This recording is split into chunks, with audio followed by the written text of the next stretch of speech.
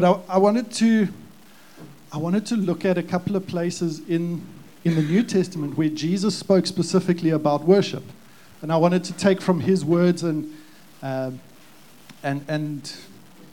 bring those words into our meeting this morning. We've been talking in this series about eat, sing, and give. When people normally think about Christmas, those are the first things that tend to pop to mind. We're going to eat together, a nice big family meal. We're going to sing together a couple of choruses, whether you're going up to Kirstenbosch for carols or whether you're assaulted by the choruses and carols in ShopRite.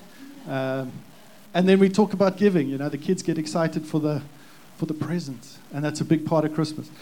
But they tend to leave God out of it. You go to Kirstenbosch and you sing jingle bells, and where's God in that? So we wanted to bring God back into the Christmas experience. And that's why we have this one, Eat, Sing, Give. So today we're talking about bringing Christ back into the Christmas singing. The other thing we wanted to do is just remember we need to celebrate. We are here celebrating Jesus' birth. Romans 12 says, we weep with those who weep. And that's good. We need to do that. We lament, we weep, we feel the sorrow with people. But we rejoice with those who rejoice. This morning is, I hope, a bit of both. I hope a little bit of weeping with those who weep, a bit of rejoicing with those who rejoice. We're rejoicing that Jesus came and rescued us. So that's the big one this morning. And when you read through Psalms, you actually find a lot of both of those things. A lot of rejoicing and a lot of weeping. So we look to the Psalms as well to guide us in some of this. And Jesus also modeled both. So behind Petri and Mina over there, you will find a cross and a cradle. And I wanted to have a visual representation here that, yes, the cradle is more what we're celebrating around Christmas time. We're celebrating Jesus' birth. But let's not forget that he didn't come to be a baby. He didn't come to earth to be a baby in a cradle and that was it. He came because he had a purpose, and the purpose was on the cross. So as we're worshiping, as we're celebrating the birth, bring into your mind also that was not the reason why he came. He came for something more than just to be a baby. We celebrate Jesus. He came to rescue us. He deserves our praise. He deserves our worship. And that's why Christmas is important, because we're celebrating when he came to rescue us. And as Christ follows, we try to model our lives on Christ. And Jesus modeled for us worship. Not in every detail. I mean, we can't model Jesus every detail, but we worship his lifestyle. We worship what he taught us. Okay, so as I looked into this, I was trying to find the places where Jesus spoke about worship. Some great ones I've spoken before previously on John 4:23, which is this one. True worshippers will worship the Father in spirit and in truth, for the Father is seeking such people to worship him. What is spirit and what is truth? You look at the Spirit of God who indwells us, and it helps us to worship the truth of who Jesus is, his identity, and we worship the truth of who Jesus really is. Great verse.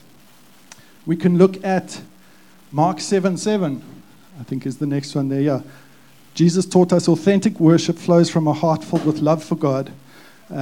Jesus quoted from Isaiah. He said, "These people honor me with their lips, but their hearts are far away. Their worship is a farce, for they replace God's commandments with their own man-made teachings." Ooh, that one hits.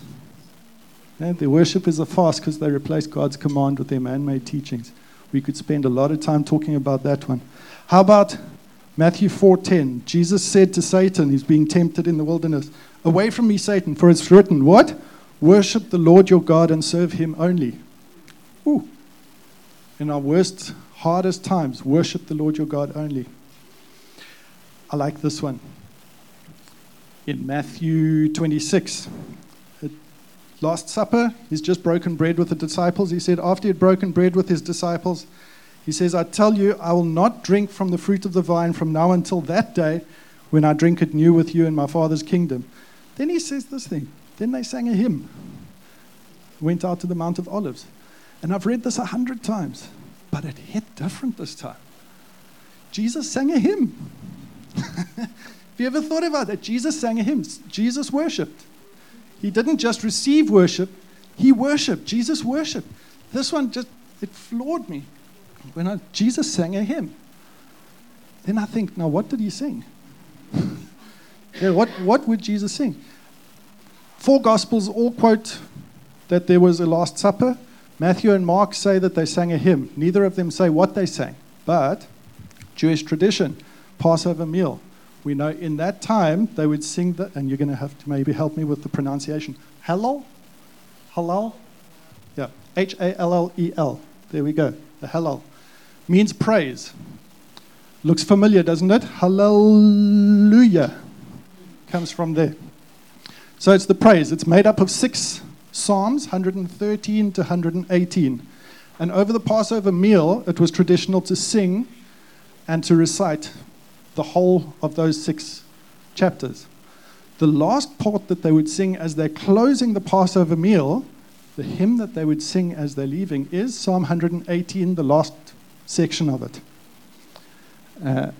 Hallelujah, praise God. So I recited enjoying occasions like Passover. So here's the last bit. I'll read it for you. I'll give you thanks, for you answered me. This is what Jesus is saying. You have become my salvation. The stone the builders rejected has become the cornerstone. The Lord has done it this very day. Let us rejoice and be glad. Lord, save us. Lord, grant us success. Blessed is he who comes in the name of the Lord. From the house of the Lord we bless you. The Lord is God. He has made his light shine on us. With bows in hand, join the festal procession up to the horns of the altar. You are my God, and I will praise you. You are my God, and I will exalt you. Give thanks to the Lord, for he is good. His love endures forever. Can you imagine being Jesus singing that? Just before going off to the Garden of Gethsemane. He's singing about his 14 times great grandfather, what he wrote. This is a psalm by David. 14 generations back, his great grandfather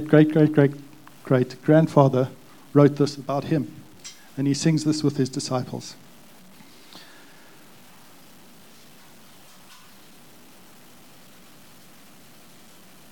So I love finding connections in things, spotting how this relates to that. This Psalm 118 is the most quoted psalm in the New Testament. It's the only one quoted by all 4 of the gospel writers. There's no other psalm quoted by all 4, and this one is quoted more often in the New Testament than any other psalm. You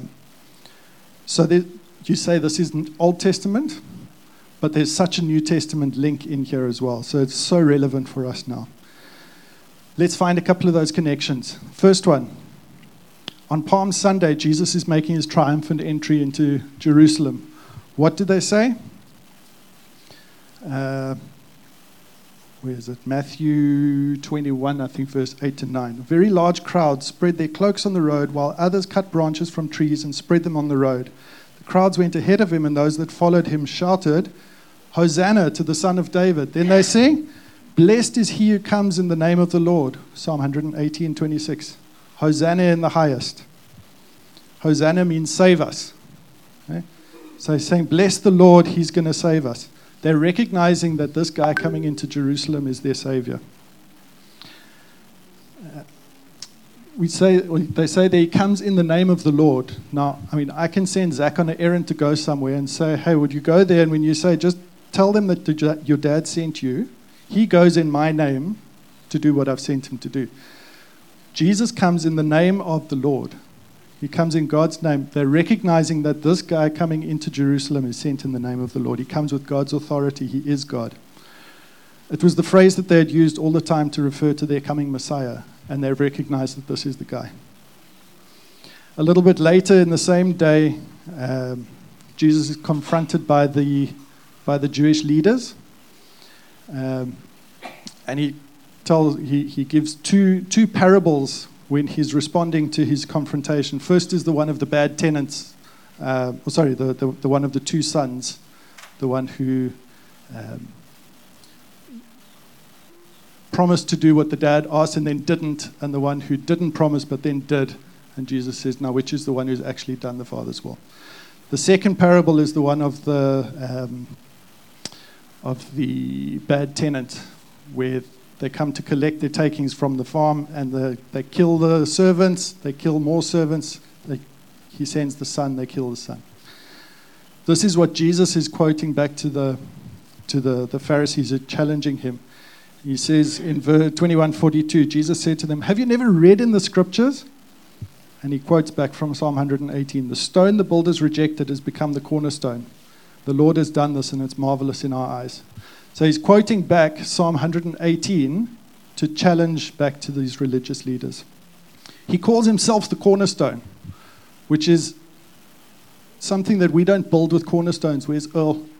When you build a foundation, you're not using cornerstones these days, hey?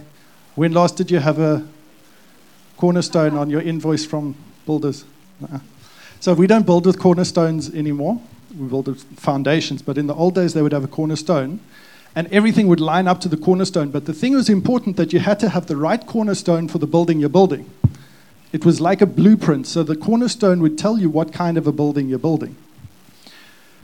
You either rejected a cornerstone because it was of inferior quality, or it was just the wrong kind of cornerstone for what you were trying to construct. And so what he's saying to the religious leaders is, you've rejected me as the cornerstone because you're building something different to what I'm coming here to build.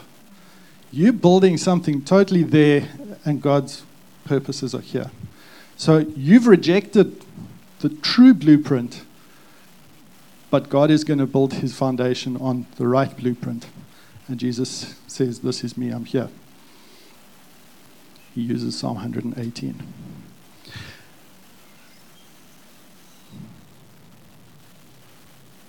Then there's a section, Psalm 118:27, says, "The Lord is God, he's made his light shine upon us. With bows in hand, he joins the festal procession up to the horns of the altar." The procession of the feast up to the altar with bows in hand. So bows are ropes, lashes, to tie the sacrifice onto the altar. And Jesus is saying, "I'm going off to the altar, going to tie me to the altar." He's claiming that about himself. He becomes our sacrifice for everything.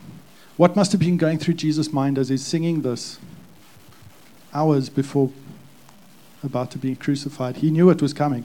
He sings it with his disciples. The last two verses are just of Psalm 118, just great praise. "You are my God, I'll praise you. You are my God, I'll exalt you. Give thanks to the Lord, for he is good. His love endures forever." Oh, beautiful. So the disciples didn't know what was about to take place when they were singing these words. But Jesus knew. They were singing, "He came in the name of the Lord." They were saying that he's the stone that was rejected, that's become the cornerstone. They're saying he's our Savior, the sacrifice for mankind. I love verse 23. It says, "The Lord has done this, and it's marvelous in our eyes." So what? Let's close with this. We celebrate Christmas in song. We're singing today. We're celebrating Jesus. We reaffirm today that Jesus is our Savior. He's the one who's come to rescue us. He's our foundation stone. He's our cornerstone.